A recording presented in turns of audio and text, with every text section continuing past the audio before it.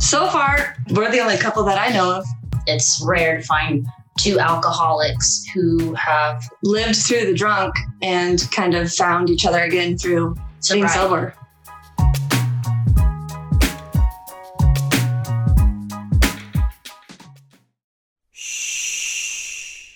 Welcome to the Secret Life Podcast. Tell me your secret. I'll tell you mine.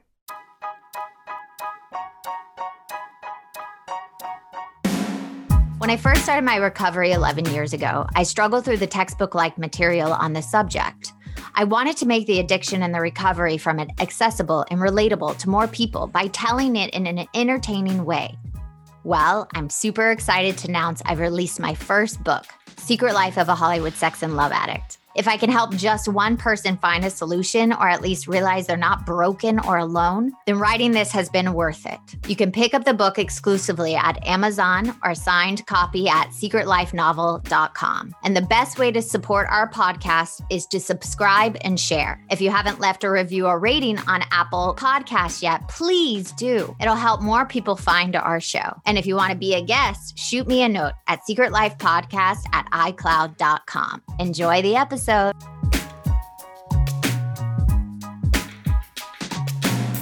Welcome to Secret Life Podcast. I'm Brianne Davis-Gant. Today I'm pulling back the curtains of all kinds of human secrets. We'll hear about what people are hiding from themselves and others.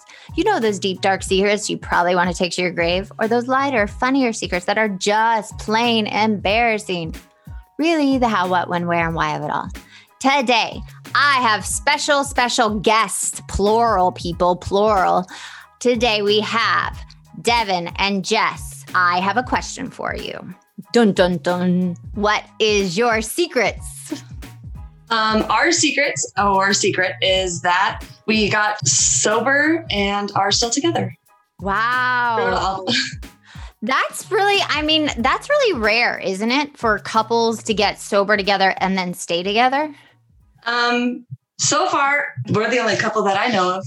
Yeah, really? Usually either like one person will want to get sober and the other person just continues to drink and the relationship ends, or two sober people kind of fall in love or get into a relationship in AA. But usually it's rare to find two alcoholics who have lived through the drunk and kind of found each other again through being sober. Wow. Yeah. Cause I remember when I was getting sober in my program, it's not the same, but you still go through withdrawals and it was so hard for me to do that while being with my boyfriend / now husband. So how long have you been sober? Let's just state that fact. 1,015 days. So we're going on, it'll be 3 years, June 30th. Yes. Oh, you have a birthday coming up. Do you guys have the exact same day for birthday? Yes. Oh my God. I've never heard of that. That is, oh my God, that's so cute. To the hour. I mean, we took our last drink together. Oh, okay. So how long have you been together? 6 years? Yeah. So you were drinking for 3 years and then you've stopped for 3 years. So really it's like 50% of your time. Now, yeah. Wow. Okay. So can you take us back to the beginning? Like how it was when you met, how your behavior just progressed probably? Yeah. Well, we met at a gay club out here in Vegas. So, Ooh. I guess our drinking, obviously, I think with many addictions or it was manageable at first and then got to a point where there was destruction. Right. So how much were you drinking when you guys first got together? At the end, the two of us were drinking about a handle a day. In the beginning, though, we were, I guess as you call it, functioning alcoholics. Yeah. Yeah. So we were able to pay all of our bills. We both held jobs. The whole time. We didn't really struggle. We would go out down to the strip. Like it was kind of a fun thing. It didn't get really dark and destructive until the end. I mean, we would go to Golden Knights games and we go on dates. I mean, we thought that we were fine. We didn't have a drinking problem, even though we were drinking every single day. All day. So did you wake up and have a drink, or did you start like, lunchtime, or how was like a day at the beginning when you two were together? Like, just walk us through a typical day. In the beginning, Yeah. I mean, it would just at night, really. Yeah. And then one thing led to another. And then at the end, it was 24/7. Really? Yeah. So- Like I would wake up in the middle of the night and have to drink at 2 a.m. because I could not fall back to sleep. What would you drink? Like, what was your... Oh, anything, but mostly vodka or Captain Morgan, or those handles, like the big bottles of those were cheap. So Wow. And then did you wake up in the middle of the night or no? No, I'd be so like passed out and so drunk that I would actually pee myself. Like I would wake up sometimes and just wake up in a pile of pee because that's how blacked out I was. it would wake me up, the pee. It wouldn't wake her up. Would you get mad at her? Would you like be like, get up, we have to change the sheets, or you just go back to bed? Oh, at that point, we may have not even been sleeping on sheets. So it was rough. Oh, wow. Okay. Yeah. But I always like to ask this before we get to the bottom, because we all have a bottom, us addicts. We hit it, or, we die or go to jail or whatever. Before that, what do you think for each of you, why you picked up the bottle? Have you looked back at the why yet and seen why you were drinking so much? So for me, I started drinking when I was probably in my early 20s and I was in college. I didn't come out until late in life. So, and I didn't even, I came out to close friends, but I probably came out when I was 22 or 23 years old. And it was my mom who confronted me about it. And what'd she say? Can you tell me what she said, or do you remember? Yeah. So we actually, like a week before, went to a WNBA game, and I was trying to throw hints in, like, I'm gay, but I can't say that I'm gay because that's just who I am. Yeah. And so I just be like, God, I wish I could marry this. There was a basketball player. Her name was Candace Dupree. Like, oh, I wish I could marry her. My mom's just looking at me.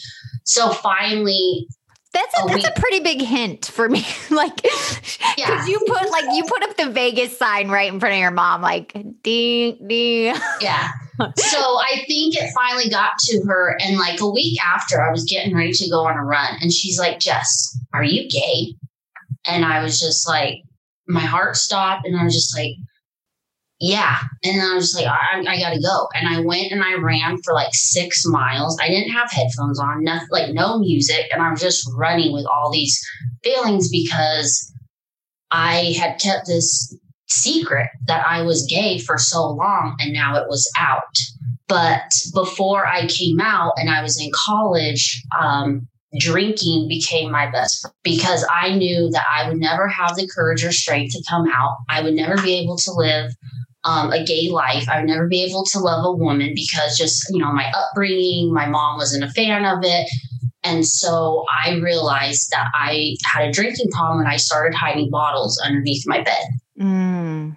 So I was in college and I would drink Jameson. I love Jameson.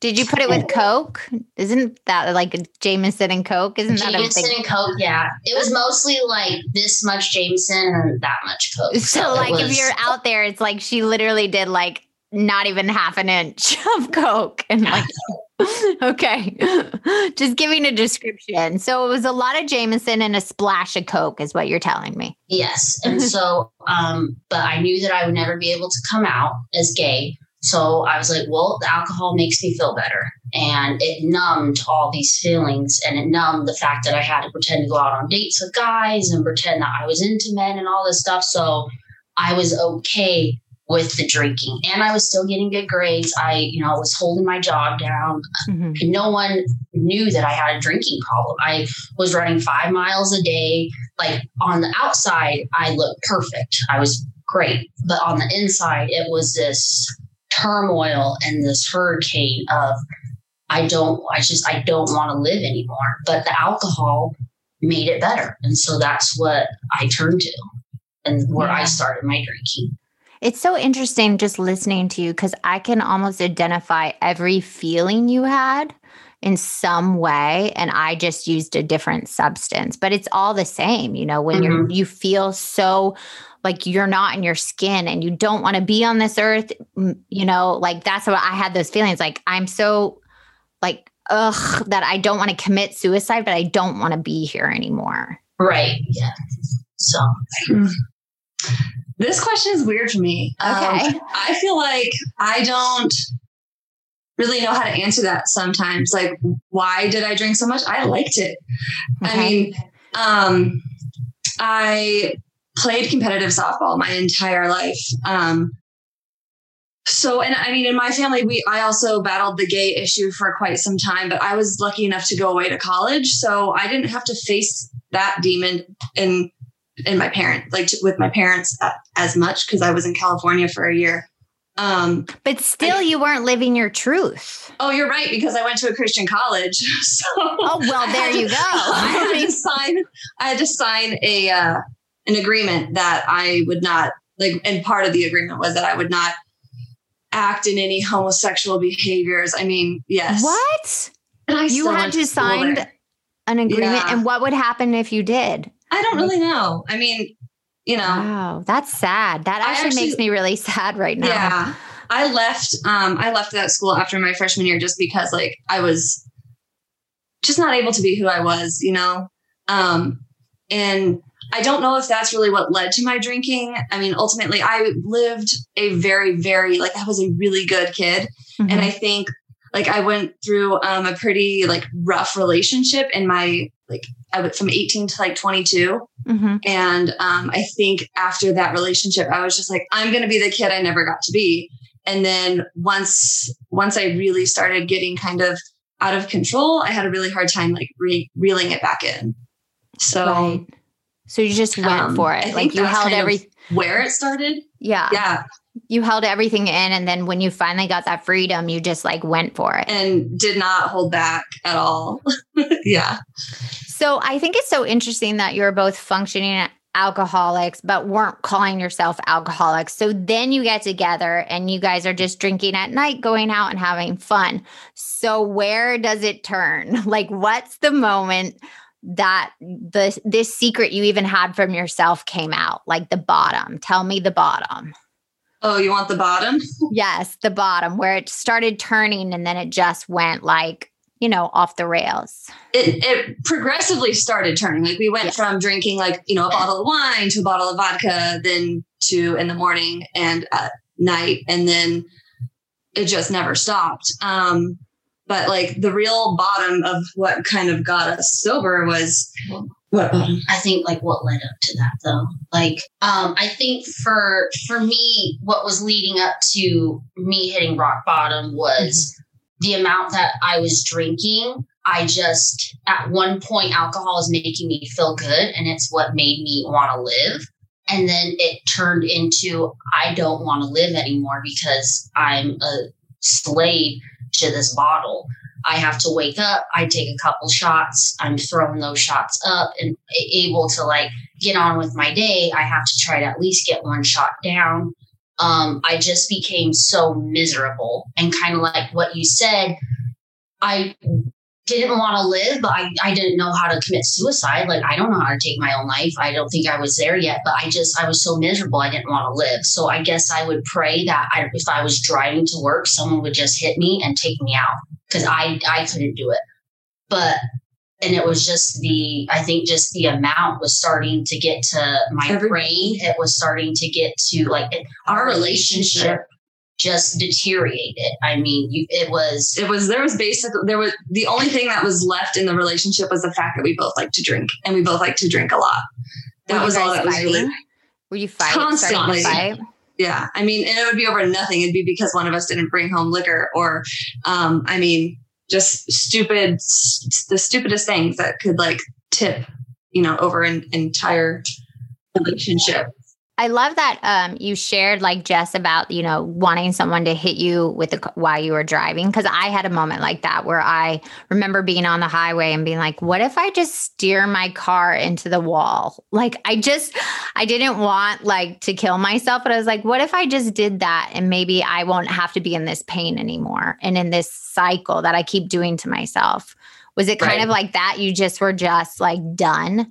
Yeah, I was just done. And I mean, I have a gun, but I knew I couldn't pull the trigger. Like, I had tried at one point in my life when I was still in the closet, like I held a gun up to my head and I had a drink in my hand, getting personal, but I had a drink in my hand and I had a gun to my head, and I actually pulled the trigger, but it went into my bedroom wall, and then it went into my parents' and stepdad's computer office room.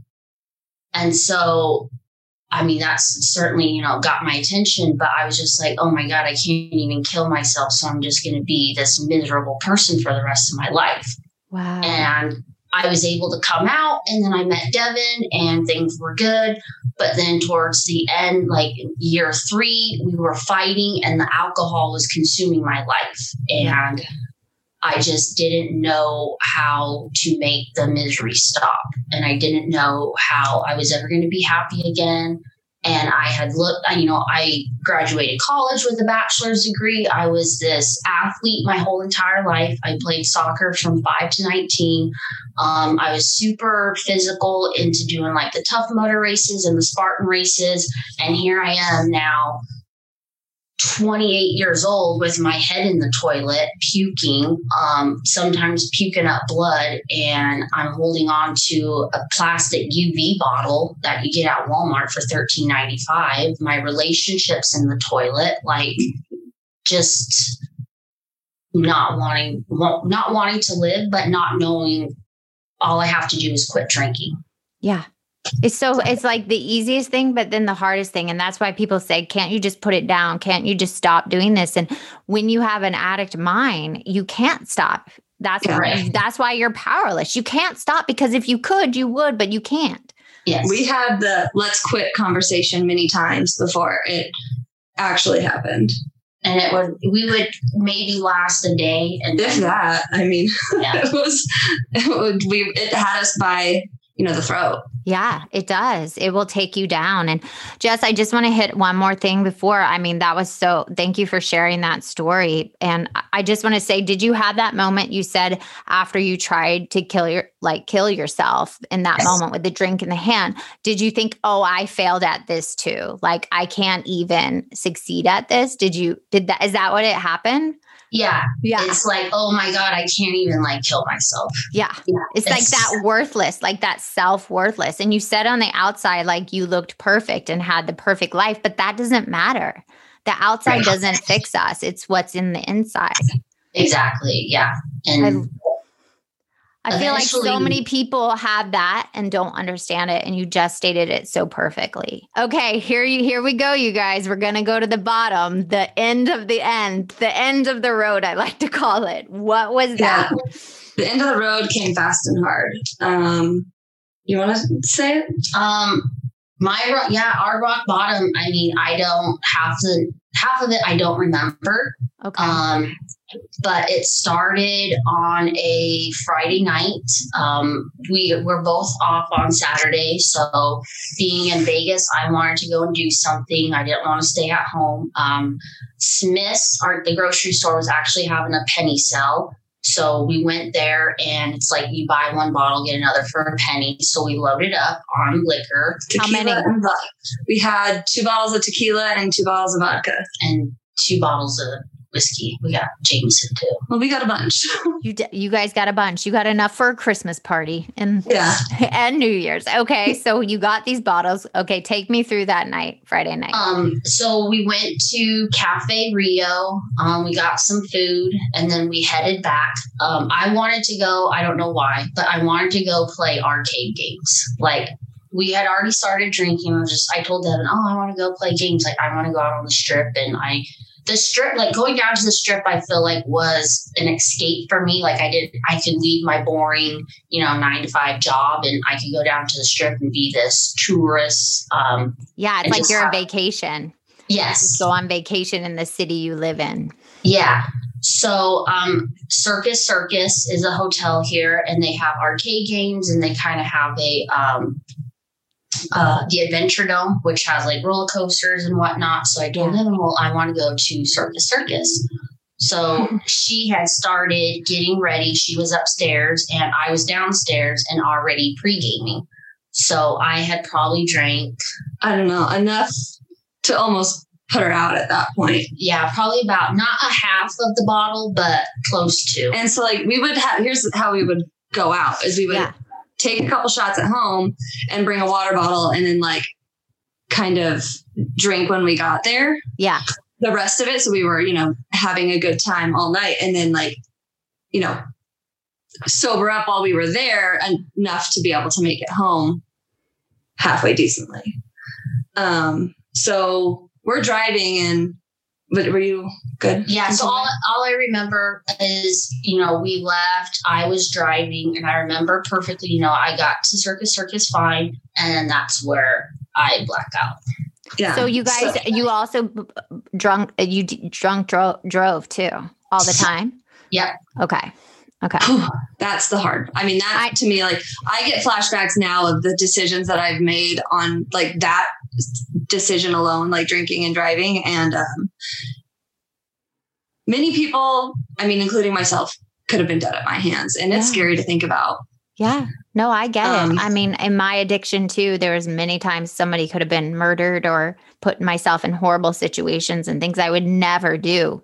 And that's the same thing when you're not present, you're in your addict, like it takes over. So we've all been there where we put somebody else's life at risk in our own. So I get it. And I feel like when we talk about it with other addicts, like that's one thing that isn't really said because we've all been there and we all know it. And then like saying it out loud, especially to like your listeners who I'm not sure if all of them are working 12-step programs. So it's like, it's a whole new state of vulnerability. Yeah, no, it's revealing the ugliness of the ugly, like the shit you don't want to tell. And that's why I made the show. It's like, let's get out all the secrets. Let's get out the darkness, the shame, because that is what eats us up. You carrying around that you did those things doesn't define you as a person. You are in your addiction. Yeah. So from when Jess blacked out, we ended up making it into Circus where they have like the circus/arcade games and they do like a little like circus show too. So we make it to that area. And I had been drinking myself, so it gets a little blurry as for me as well. But like I remember getting there and she would get this look when she was drinking and it was like this point of no return where like she needed to go to bed and she needed to go to bed now. So I don't even know how long we were there, but I knew we needed to go back to the car so I could get us home. So we're walking back and I'm like, okay, I'm going to get you a wheelchair because I can't carry you. She could barely stand up on her own, let alone walk. So she wouldn't get in a wheelchair. She just refused. And then we get outside and at were this you point fighting or any, were you like arguing? You just wouldn't get in the wheelchair. So you're like, fine, let's go. Yeah. She was kind of so blacked out. She was just like, I don't want a wheelchair. No. And like, I was just like, okay, well, that's not an option. Like, let's just keep moving. Yeah. Honestly though, what I've been told is her saying no to a wheelchair may have actually saved her life. Really? Yes. And so after we get outside, I really, like at this point, I realized like I need a wheelchair because there's just no option of getting her all the way across the parking lot into the car. Right. So I flagged down a security guard on his bike and like, hey man, I really need a wheelchair. Can you help me out? So he went and got one. And as he's coming out of the building, Jess fell.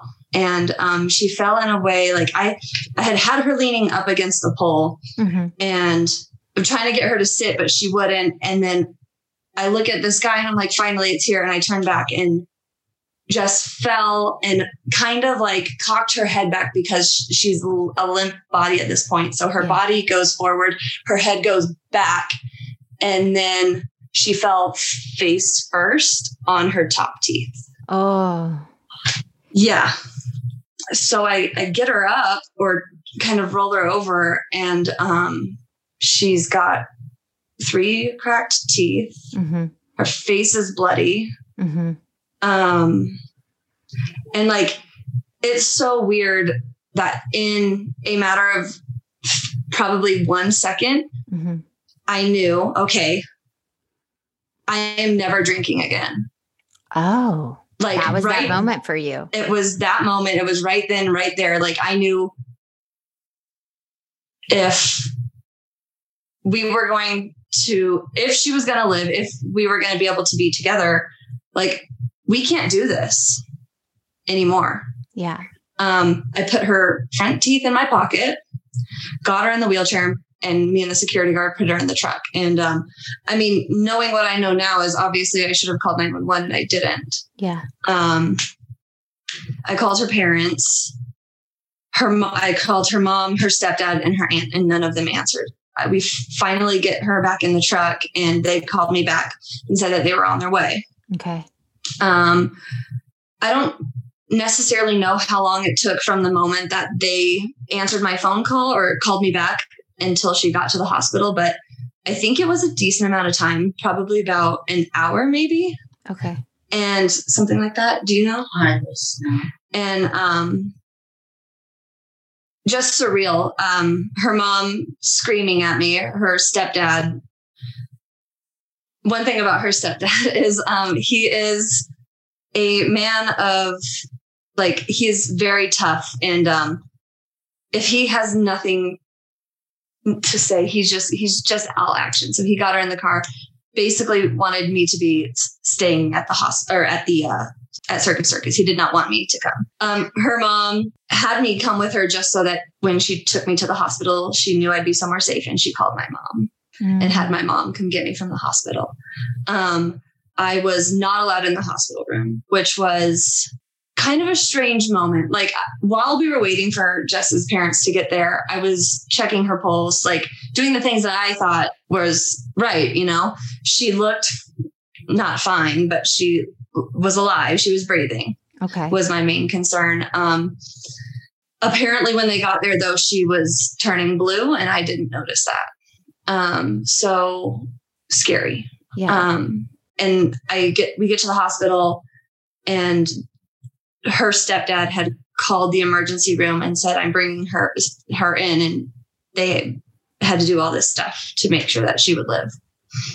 And I wasn't allowed to be there, and realizing how dangerous the situation was and not being able to be there and possibly never getting to see her again, it hits. Yeah. It still hits now when I think about that. And so that makes you not want to drink anymore. Well, not everybody, honestly. I mean, I've heard similar situations and people still went out and drink, but that sometimes the darkest of the dark gets those moments where you're like, here's your moment, like choose it wisely. Are you going to keep doing this? Or are you going to keep going that? And you had that eye-opening moment. So how long were you in the hospital? I got discharged. I don't know how long I was there, but probably, 4+ hours. I got discharged. And then just being in the hospital, the only thing I really remember is I had a neck restraint on. Mm-hmm. And when I woke up, I was trying to take it off and my mom was yelling at me. I had peed myself. I had some IVs and stuff in me. And then the doctor was putting some, I think it's called epoxy on my teeth so that it wouldn't hurt. Yeah. But I really don't remember all that much from being there. I did suffer a concussion, but all I remember was the next morning waking up in my old bedroom at my mom and stepdad's house. Mm-hmm. And I had like a sliding glass mirror. Mm-hmm. For my closet. And I looked at myself in the mirror and I'd smiled and my teeth were my teeth, my lips, my whole face. And in that second, I knew, okay, I can't hide my alcoholism anymore because my physical self doesn't look good anymore now. Right. Or your mask was revealed. It messed up your face and was like, nope. Yeah. Wow. So, which is, I think for me, probably, I hated that day. And now I can look back and actually say that was the best day of my life because it ultimately saved me. Because the doctor had told my mom if Devyn had taken me home that night, I wouldn't have woken up. Wow. So with the amount of alcohol that was in my system, and I kind of knew like that week leading up to that night, I just knew like my body wasn't feeling right, and I couldn't process what I was doing. My body was just screaming at me, and I just kept like putting this alcohol in, and so it was this tornado that I kind of felt coming. Like I felt that my rock bottom was close. I just didn't know how it was going to be, but I'm thankful that I did knock my teeth out. I mean, it was a $10,000 dental that I had to deal with, then the hospital bills. But I got all that paid off, and I'm just so thankful for that, because if something physically didn't happen to me, like if I would have gotten a DUI, I think I would have stayed sober maybe a year or two, but then I would forget about it. Yeah. Because it would just be like a slap on the wrist. But because I actually, something physically, I could see it, that woke me up, because I can't hide, the outside of me. So if the outside is damaged, then it's like, okay, my alcoholism actually is getting to me. So, wow. And I can't hide it anymore. I love that you guys both had separate stories, but it was the same incident. And you both came to the same realization for different reasons, which is it's so fascinating. But what was that withdrawal like for you guys? Did you withdraw together? Can you take me how you got to the other side and now have 3 years of sobriety together?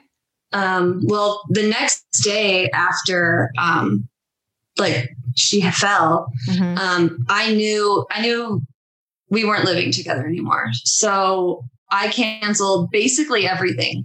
We were in a month-to-month lease, which worked out great.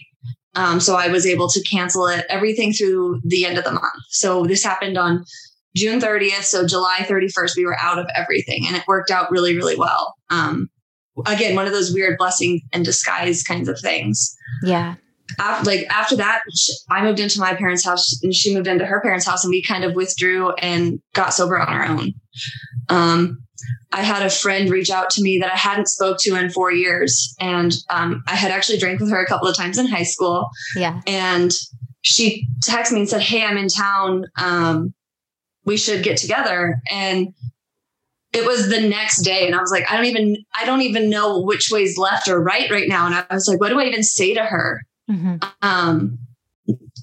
And I was like, I just told her everything that happened. And she goes, "Dude, I've been sober for 3.5 years. Let's go to a meeting." Oh my God, what a fucking amazing God shot that is. How crazy, how random. After 4 years, that person reaches out and then she is sober and takes you to a meeting. Yep. Oh my God, I just got chills. Like that gives me chills that God's like, here you go. Yeah. So it was really weird. My grandma actually died 43 years sober. So, and when she passed away, we were all going through her stuff at her house, and my parents came across her AA chips, and they're like, "Well, what are we going to do with these?" And my dad's like, "Well, nobody else needs them." And I was like, "I'll take them." Cause I knew at one point I was going to end up kind of following in her shoes. It was just a matter of when. So actually I still have all of her chips here at the house. Because it's so beautiful. I'm like, sorry, I'm going to cry. Like that actually is so beautiful. Like that your grandmother showed you the way and what it could be like, and being 43 years sober. Yeah. Like, that just to me is like. It's crazy because like after being in AA and kind of learning the program, it really explained so much of like how, who the amazing person that she was. Like every day, I was just like, no wonder you were so great, because you had to follow this, all of this.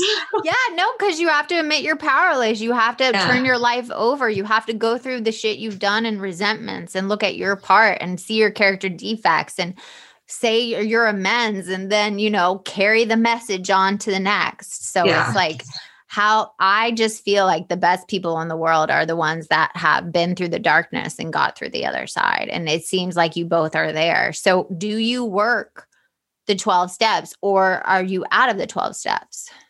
Do you guys work the 12 steps? I'm working with my sponsor right now. I'm working on amends right now, actually. So good times.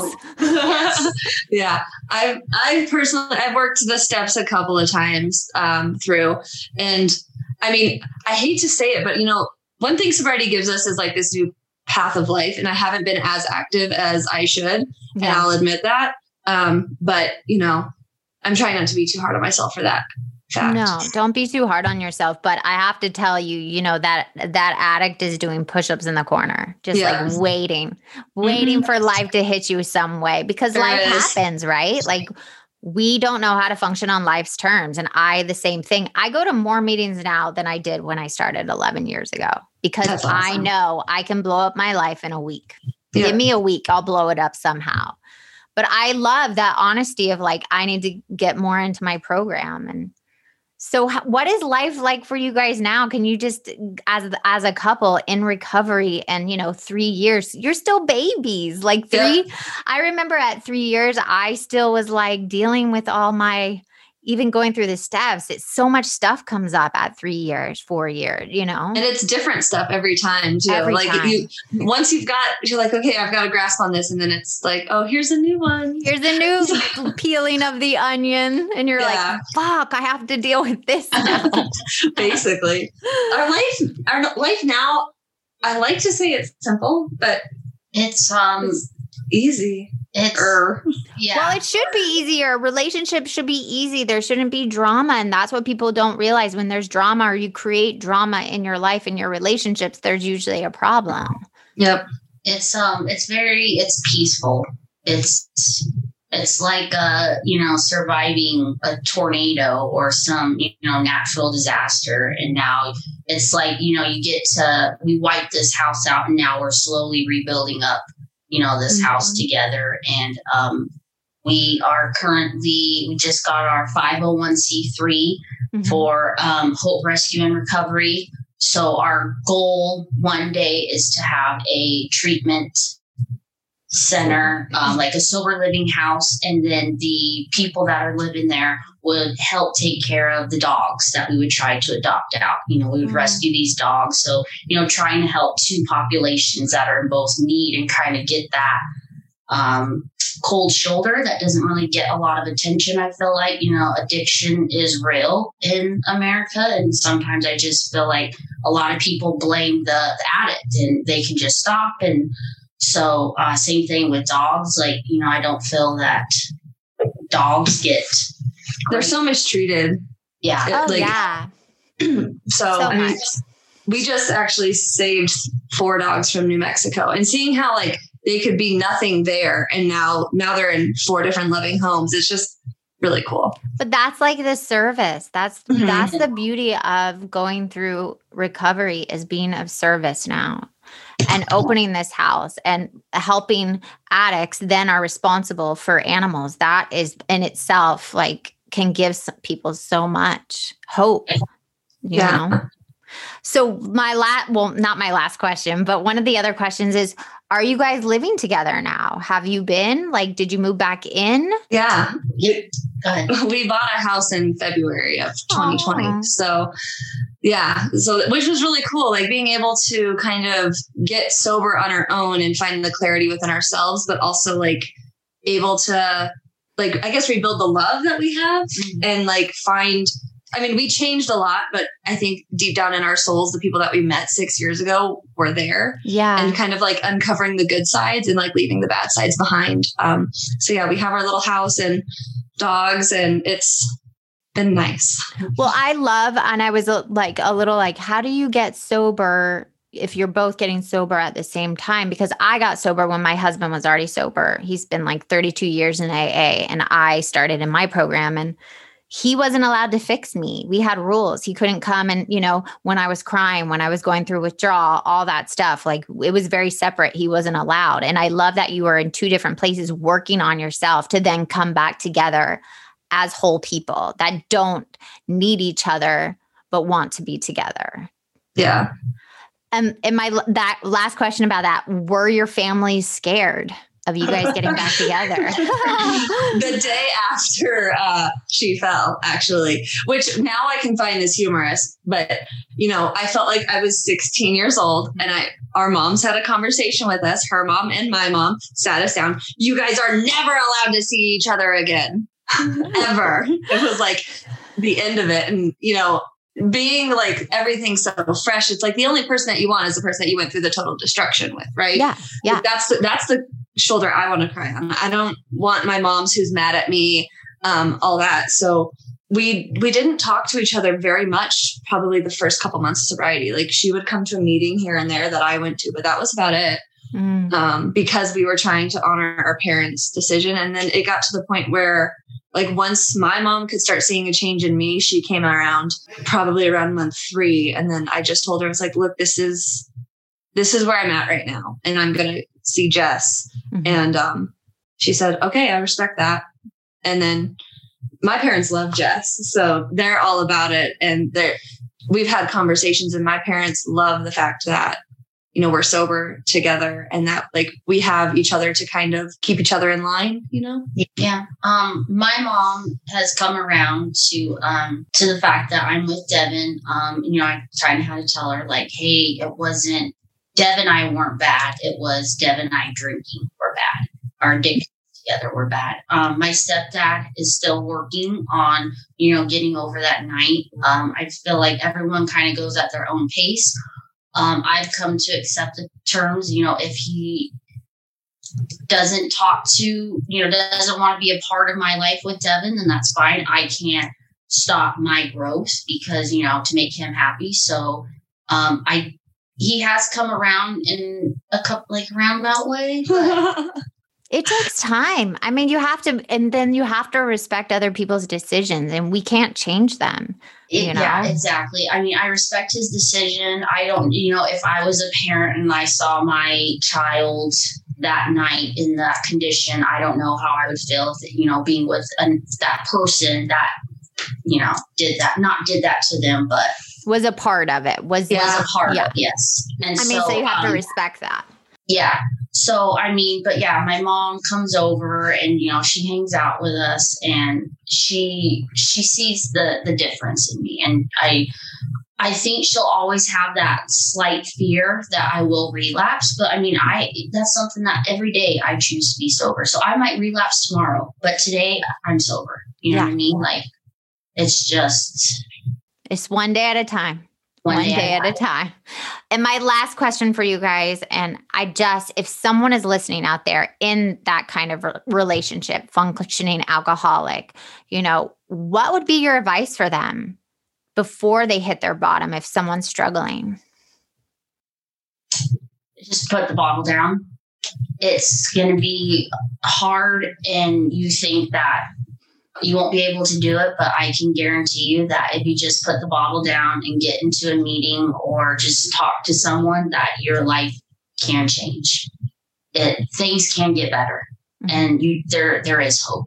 Mine would be do it for yourself. Yeah. I feel like for me, I got sober to save everything that I thought what my life was, but now I'm staying sober because life is so much better this way. So find it for yourself and do it for yourself. I love that you said that. And that just hit something. When I got sober in my program, I thought life would be boring and like not fun, right? But instead, there's just so much more freedom. You didn't realize how trapped you were. And now there's freedom. Do you guys feel that? Oh, yeah. Yeah. Every day it's just like, it's so blissful and easy, really. As long it wasn't in the beginning, but now 3 years later, it's, being sober is like brushing your teeth. You just got to do it for me. Yeah. Well, I'm so grateful for you guys coming on and sharing this story with us. And how does it feel now not living in that shame and having that secret, the functioning alcoholic secret that I know so many people still have. How is it, like you're planning on helping others? Is it just like, I don't know what I want to say. I'm so happy. Look at my face. I'm really smiling, you guys. I'm so happy for you guys that you got to do it together, but separate. It's special.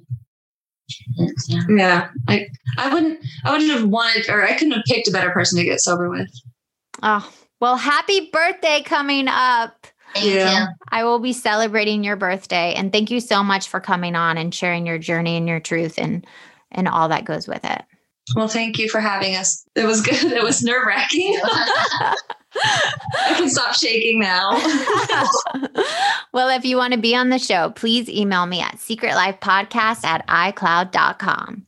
Until next time.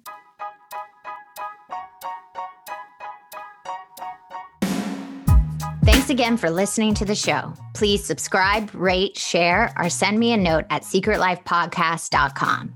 And if you like to check out my book, head over to secretlifenovel.com or Amazon to pick up a copy for yourself or someone you love.